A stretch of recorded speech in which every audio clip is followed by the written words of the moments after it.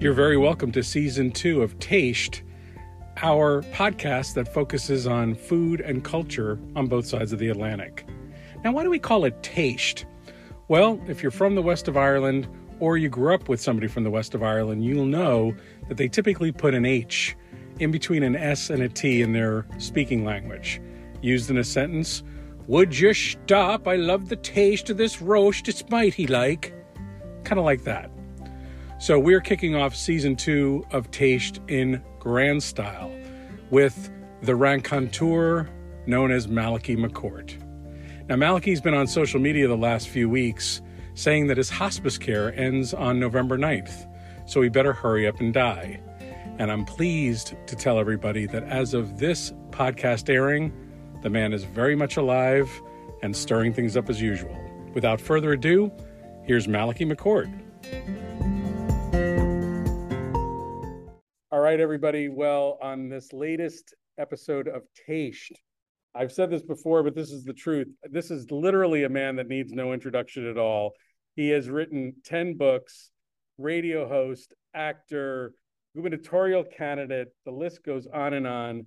I am so honored to have Malachy McCourt on this podcast for TAYSHT, and we are going to be talking about a ton of things, I'm sure, including his book that was published not long ago, Death Need Not Be Fatal. So welcome, Malachy. And thank you, Mike. It's grand to be talking to yourself.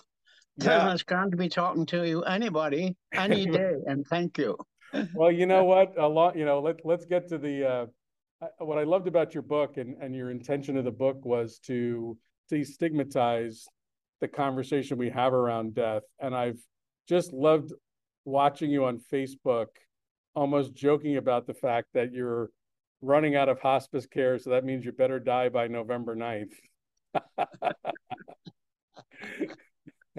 So I was thinking to myself, if I interviewed him now, and what if he does die? I'd be the last person. I'd have the last major interview with Malachy. That could blow up my journalistic career. That would be literally the last word. The last word. Well, actually, I'm really excited to talk to you, Malachy, because you and I have known each other for years, but I think most of the time that we've met with one another, it's at an Irish American Writers and Artists thing or some sort of a cocktail party, that kind of thing. And one of the things I've always wanted to ask you was, you started off, you're such an amazing writer and such an inspiration to so many of us, but in fact, you didn't start off as a writer, you started off as an actor. So one of the questions I always wanted to ask you was, how did the theater and acting form how you wrote? The acting business, that was one of those accidents also. It was, I was a longshoreman, and I used to, in the 50s, and I was loading and unloading cargo, and that was it. And I have no training as an actor. I have no education. I left school when I was 13, but I have been an omnivorous reader most of my life. So that has gotten me into civilized society, really, because if you can somehow or another sound like you're grammatically correct, then people think that you're educated. And I don't know anything about grammar. I just use words by ear, and somehow or another, it's almost like listening to music. I know a wrong note when I hear it, but I can't tell you why. So I don't know anything about adverbs or pronouns or whatever they have in the way of literature, in the way of grammar.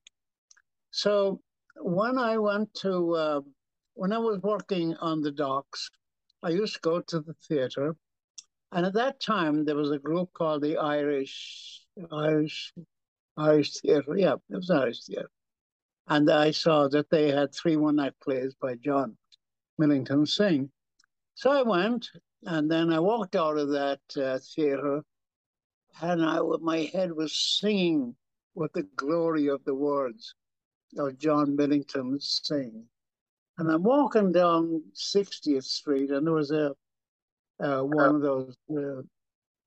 of those places uh, that had that sold hamburgers, Rikers. I was going to walk in there, but I didn't. My body turned around, went back to the theater, and there was a guy hanging up some posters there, and I said, "Could I speak to the boss?" He said, "I'm the producer." I said, "I'd like to join your group." "Oh," he said, "what do you mean?" I said, "I'd like to join your acting group." He said, "Do you have any experience?" I said, "No, but I don't need it. I'm Irish." And he laughed and said, "Do you have any pictures?" And I said, "Yes, I have a picture of the Sacred Heart of Jesus in my wallet." And he came there. So I said, "All right." He said, what makes you think you could be an actor?" I said, "I just want to be." Said, "Will you come back and read for us?" And I said, "Of course." I thought it was a literacy test, you see. And so the following Sunday, I came back and I read, which was auditioning really. And there was somebody my age that time, I was in my early 20s, leaving the cast. So they put me right in there. I'd never been on the stage in my life in the sense of acting. But anyway, I got in there. And then the next thing is it ran for several months. Then I got into Playboy the Western World, got my first review in the New York Times. Brooks Atkinson was a famous critic, and he wrote, "Malachy McCourt was excellent as a pusillanimous lover." I had to look up pusillanimous. I'd never seen that word I was before. just about to do that too. Yeah. So there you got it. It just means a tentative sort of fellow. So anyway, that was my first review, and I didn't do too bad at all. So anyway, what did the being in the acting then was, it led me to go reading about more theatre and so on. Now, my brother Frank, of course, was an English teacher, and he was like me. He had no formal education in the sense of he left school when he was 13, but then faked his way into NYU and got himself a degree, uh, a bachelor's, and then he got a master's. And he was studying for his doctorate, but he never did get to end that. But it was the reading got us to where we are, and that Well, is it. well, one of the things that, and this was such a defining moment in my literary career that you were part of, and you may not even remember it, but we were at an Irish American Writers and Artists Salon, and I had read from my book, Yeah, and remember? you had said, "See what he did there? He wrote a book, but then when he didn't read from the book, he performed the book." Yeah, And it was such an acknowledgement only because I watched you do that. So for you to acknowledge me doing what I learned from you was really an amazing. I'm serious. It was an amazing yeah. moment for me, and and that's why, anytime I've seen you read anything, you could tell the difference between an author and an author who's been on the stage. It's just the way you project it and the way, and then, like and I find for me anyway, that having a little bit of acting, but not as much as you've by any stretch of the imagination, but just in terms of our ability to write dialogue and put characters together, I've always found that to be interesting to talk to uh, authors that acted first. It's Mike. It's a matter of get to the what is really before writing. There was talking. And therefore, what people did was they sat around the fire in Ireland, and many, many thousands and thousands of fireplaces. people sitting there, and they told the story.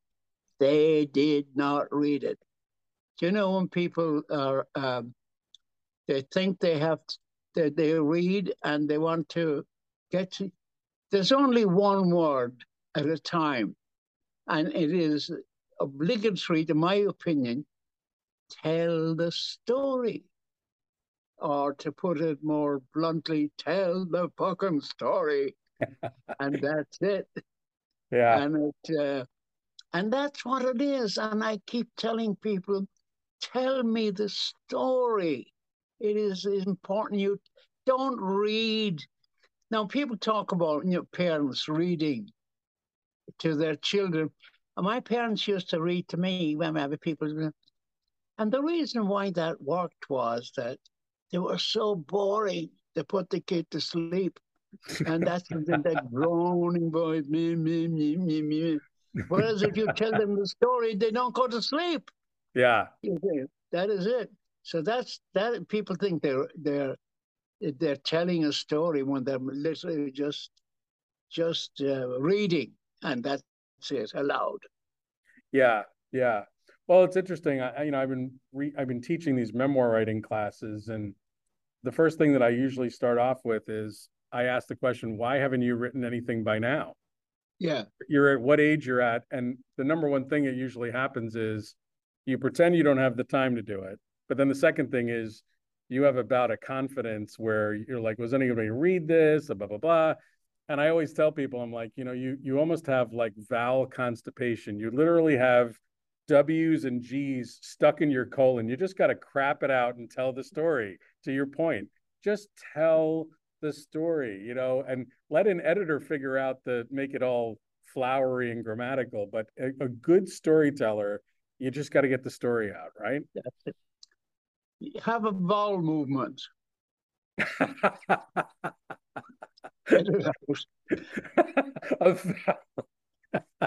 Brilliant. I'm gonna give you a nickel for every time I use that, because I'm gonna use that a lot. No shit. No shit. A vowel movement. Oh, I'm teaching a class on Thursday. I am gonna drop that into the conversation somehow, some way. That's the main thing, Mike, is to really, if you don't enjoy your work, if it's painful for you to communicate it, read it, or whatever you do, just relax. People always, here's his thing about sharing your work, your literary work. People want to hear you tell the story. And particularly, in our Irish writers, we are generous, open, and we don't want you. That kind of stuff is so, it gets people going to the lavatory. And so, speaking of, we seem to be on a kick here about lavatory, but it is that people don't tell the story, and that is it. Just take it easy, have fun with it, enjoy the story, tell it to yourself as if Exactly. you've never heard it before, and be kind, be expressive, and if it amuses you, laugh, smile. If it calls for tears, you can adopt Dolores' tone, and so there we are. Exactly. I want to talk a little bit about the Irish American writers and artists, because that's actually not something that I don't think is on your Wikipedia page. But when I think about you being one of the founding fathers of that, I tell anybody that'll listen, if you're out in New York City on a Tuesday night, there's no better place to go than the Irish American writers and artists, because at any one time, there's a guy trying to figure out a song. There's a guy trying to figure out. There's a guy trying to figure out a uh, a bit of play that they're, a bit of a manuscript for a play that they're trying to just get wrestled down to the ground, or it could be somebody that's launched a new book, and it's a place where creatives can just feel free to maybe not even have the book published, but try it out and find out where the audience laughs and where it doesn't. And So I'm just sharing that for anybody that doesn't know about the Irish American writers and artists. But my question specifically to you is, when you have people like Larry Kerwin, or you have people like Colin Broderick, or you have people, so many people that I can't even name all of them, that really had found their first audience in the Irish American writers and artists. Do you ever let it in just what kind of an impact you've had on that? Like, I'm telling you, it's been, Larry Kerwin writing a play and having that on Broadway, and he brought that sketch of a Broadway musical to the Irish American writers and artists. So I've always related to that as every time Larry has a win like that, we've won. And have you ever let that in, or have thought about the impact you've had just putting an organization like that together? Well, it was the beginning was T.J. English and Peter Quinn and Ashley Davis, Right. and putting our heads with legal advice from Stephen Fearon. But do you know what it is, Mike? When I am at Irish Writers and I'm on the program, I'm like anybody else. I get my 10 minutes and that's it. And so when I'm writing, when you start writing, we're all exactly in the same place. We're all putting down a word, and it's only a word at a time writing. It's a word at a time speaking and putting those and then sharing it. It is as well to be aware that it's like I would think crossing a stream, and there are rocks there, and you can't see them, but your foot has to find them. So you step on a rock, and then you step on that, and then you go to the next. That's how words are. Each one is a rock. Each word is a rock. So, but you don't have to spend time on it. You see, you go for it. You do, and your own sense of rhythm. And if you are enjoying your work, I mean, I say about radio. I've been on it now for years and years. I said, I can't wait to hear what I have to say next. I'm very impatient about that. And I do. And then, but I have fun. Have fun with the language, either writing or talking. That was actually a question I had for you, because we could spend 4 hours on a podcast talking about your writing, but you've also been a theater actor, you've been a TV actor, you've also a radio host. So each one of those modalities are for storytelling, aren't they? And Yeah, they my are. question to Yeah. you would be, which of the one, if you had to pick your top one or two, which ones would those be? Well, I'm not, I would say, in the acting, it's a very, very fine art, and I'm not, I'm not trained and so on. But I like to watch good acting, and when I do get an acting job, I try and do my best to get into the character and all that. But the broadcast, I started that in 1970. Oh God, five, I think it was. No, Was sorry, that was that was that 1970. was that 1970. was that WOR? No, that was WMCA. MCA? Yeah. Yeah, it was the first talk show, all Yep. talk. Yeah. So it was and call in and that kind of thing. And I'd never been on the radio. I had been interviewed a couple of times, but I didn't know what it was about. But then I was thrown into it, and I was given 4 hours on Saturday and 4 hours on Sunday evening there. And that lasted for 7 years. And I had a great time. And there were people like Bob Grant and all on the station, all very experienced broadcasters. So I just listened and figured out what is it would keep somebody listening to me. And it is, again, tell the story, and that's it. So I got a reputation for that, and Yeah. I liked it. Well, this what you've been saying in terms of all these opportunities you've had, and you weren't formally trained in writing or in radio or in TV acting or anything else like that. It reminds me of something that my grandmother, God rest her, who was a Limerick woman, county Limerick woman, Ballylanders. Oh, She would good Lord.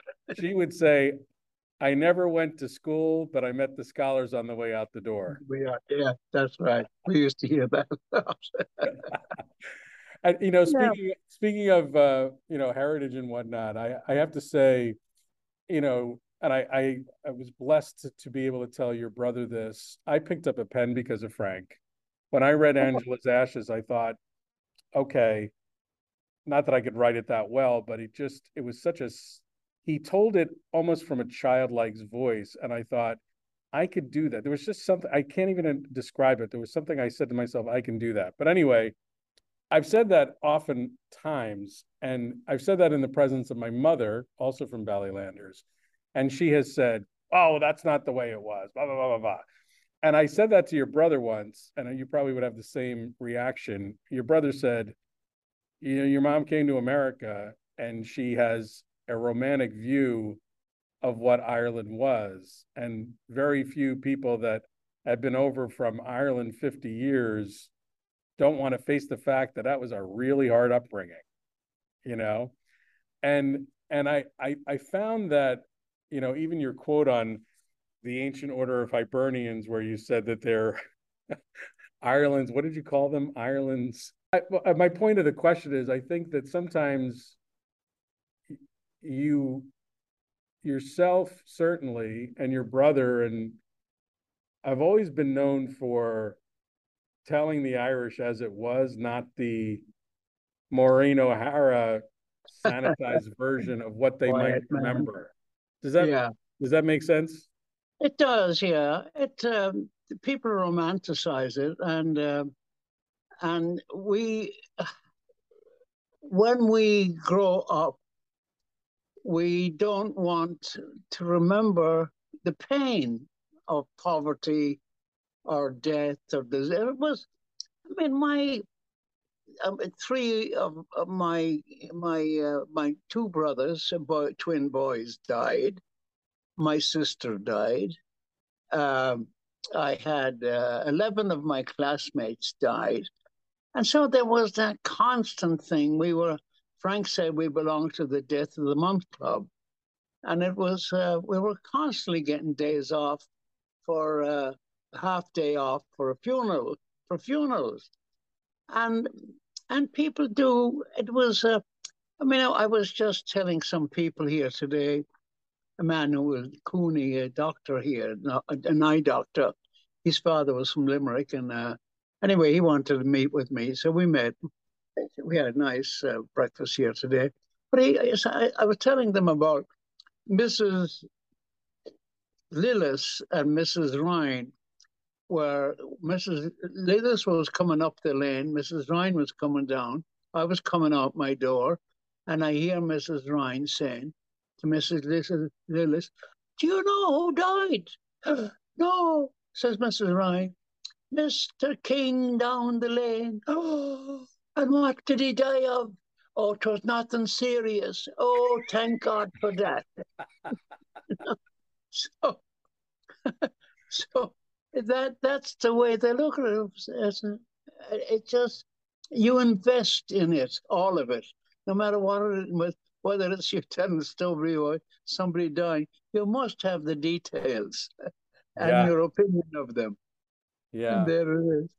In terms of your book, Death Need Not Be Fatal, what was the reaction to that? Because I think, again, your intention was to open up the dialogue about dying because people are so, you know, it's such an avoidance, right? Or Oh it's yeah. or Well, if they find out you're in hospice, they might not even call you because they don't want to intrude, but more importantly, they don't want to face their own mortality. And again, I really loved the title, the premise, what you were out to set out. What was the reaction to the book when it came out? Well, it was very strange because, as you know, Mike, the avoidance of it here, I have, I think it's 100 and, almost 200 euphemisms for death. People, I always think, oh, people don't die here. They pass away. They leave us. They're with the Lord in the arms of Jesus. They bought the farm, kicked the bucket, and all hundreds of euphemisms. But the fact is that somebody dies. He died. He didn't pass away, and he didn't pass because who's going to clean it up? And so there is that avoidance of the actuality of it. Whereas if you get to the I say he died, that's it. And they die, and they bury them, and that is it. And they're gone. They say they're gone. He's gone now, passed away, no longer with us, and so forth. So my brothers died, and lots of my friends have died, and no, they don't pass. That's it. So the avoidance of, as you said, is the avoidance of the actuality of death is, and to me, it's the end of it because I'm an atheist, thank God, and we we leave it at that. We leave them when they're dead, they're dead under the ground, and that's it.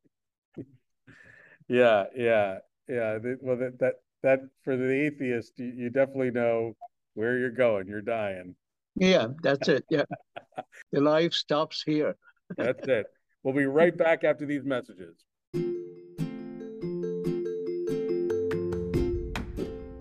TAYSHT Season 2 is sponsored by the good folks at Career Letters, careerletters.com. They specialize in professional branding, resume writing, LinkedIn optimization. And what a perfect time to be looking at your career, your resume, your LinkedIn profile. Is it all optimized to find that next career of your dreams? We're heading into the final months of the year. This is the time to be looking for a job now so that you can actually find and land the job of your dreams next year. Visit careerletters.com for more information. All right, and we're back with the raconteur, Malachy McCourt. I have a question for you since this is TAYSHT. This actually started out as a food podcast, but it's now become more TAYSHT in terms of, just taste and culture. So Yeah. I would ask you, since I know you, you've been blessed with grandchildren and your children. What are some things, or are there some things that you either make, order in, or whatever that, are favorite foods that might remind you of growing up in Ireland, or things that you might do as a family to keep the Irishness alive in your family?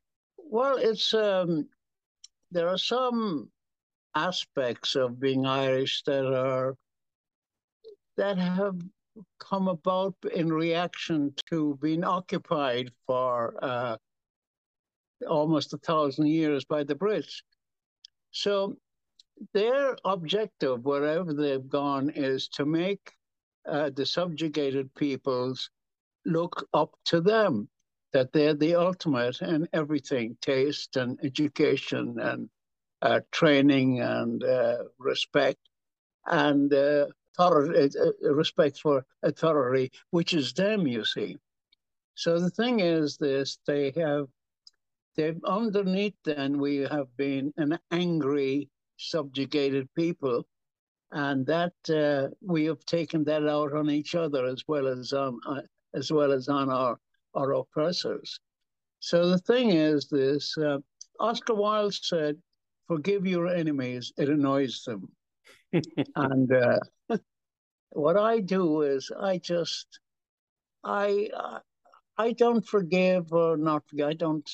I just take away from, totally dismiss them as as anything to aspire to in my life.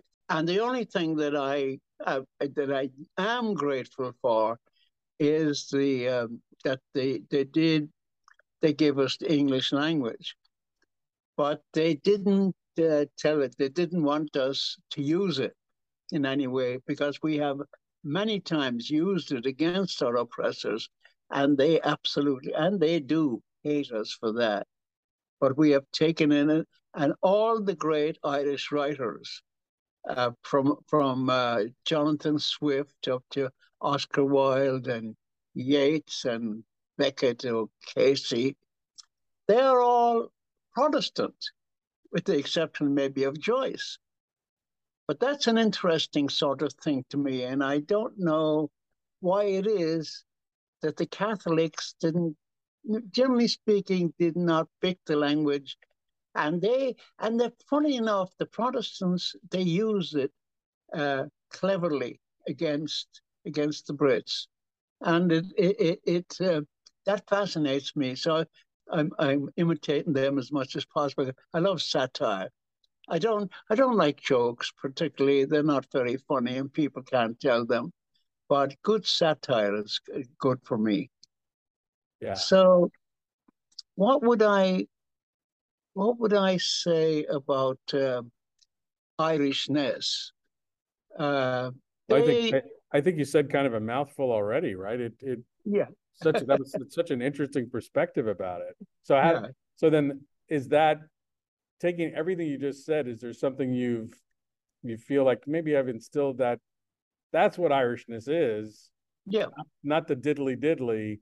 So do you feel like you've instilled that with your kids and your grandkids? Well, it's uh, expressing. I think you need to be free, as children. Or I love it when my children and grandchildren came up with an interesting or an original phrase or something, any kind of wit. I'm appreciative of. And that is one of the things about the Swifts and the Wild. I mean, very, very clever, funny people, and yet not very happy Yeah. somewhere or another. Yeah. Well, that's a comedian's joke, isn't it? It's that there's no great comedy without pain and unhappiness. That's sort of the mulch of good comedy sometimes, isn't it? Not a It is, yeah. prerequisite, but it's definitely in the roots of a lot of comedy for sure. We do have a great deal of compassion in a sense, but we're embarrassed about showing it in a way. Yeah. That's another thing. That's we don't want them to see them, the ubiquitous them, to see that we are suffering or that we're going to respond to a cruelty, a viciousness with likewise cruelty. We can't do that. It's not in our nature. We're a Yeah. compassionate people, and that's what I like about it in a many many ways. Yeah. Well, one of the things I just, again, talking about your big heart and your compassion, you know, going to see Paradise Square, Larry Kerwin's musical that we were just so proud of him on. You know, I walked out of the lobby and there you were in your wheelchair. And, Yeah, you know, Peter Quinn's book just came out, his autobiography came out, and that wheelchair was broken, but damn it, if you didn't get it to work and you went down there and you saw him. So one of the things that has just been so gratifying and just thank you on behalf of, I'm sure, a lot of people listening that had the experience. You've been just such an amazing patron for all of us that you've always offered to write a blurb on the back of a book, or you've gone to the opening, or you've gone to book signings, and it's just been it's just been amazing that you've supported the Irish American arts the way you have. It's been wonderful to see you at all these places, and I know it. Colin's a friend of mine. It just means so much when you do that. So thank you. thank you very much, Mike. Well, I say I like in as the people in the beginning, biblically, you see. So I read the Bible as well. It's very interesting stuff. In the beginning was the Word, but first came the Irish. That's what the Well, Bible says in the beginning was the. And then what again is fascinating. If we should really look at what's written, because sometimes there's stuff in there that one statement will lead to a bunch of questions. So in the beginning was the Word. That's how the Bible begins. And then you say, well, then what happened? The Word became flesh. That's what it says. And then we know what happened with the flesh. We got very, very sinful. That's what happened. yeah. So wouldn't it have been better just to stick with the Word instead of sinning? Oh, that's amazing. Well, that's a great way to end a podcast if ever I heard one. So, Well, thank you very much, Mike. Malachy, thank you for giving me this time. And like I said, what I was really looking forward to in this podcast is to get just the one-on-one time to not only ask you all those questions I always wanted to ask, but also just to really just thank you for really being, such an influence on my life. Frank's writing as well, and also you've been such a cheerleader of myself and every other Irish or American writer and artist that has ever graced the organization. I can't tell you how much it means to us. So thank you. And you have graced the page with your wonderful writing, Mike. And keep going. It is very good. Thank you very much. You have the gift. Well, my dad said my dad was asked, what does he do for a living? I'm in sales when I'm not doing this, and he goes, he's a bullshitter with an American Express card. Anyway, thank you so much. We are with the pleasure of having Malachy McCourt. And if you haven't read any one of his many, many books, I believe there's 10 of them, I would highly recommend checking him out. And also on WBAI with our friend John McDonough. He is, there's no holding a good man down, and long may you live and prosper, my friend. Thank you very much. Bye. Thank you very much. God bless. On your cranium and all those you love. Amen. I could just listen to that man speak all day. And if you feel the same way, I strongly suggest that you tune in on Sundays to WBAI. That's WBAI.org here in New York City. You can hear a show hosted by himself, Malachy McCourt, as well as John McDonough, another former guest of TAYSHT, on the Radio Free Aaron program of WBAI. This episode has been brought to you through a partnership with our friends at irishcentral.com and has been produced by the smiling voice, Barbara Farraher, my wife. I love you, honey. And we'll see you next week.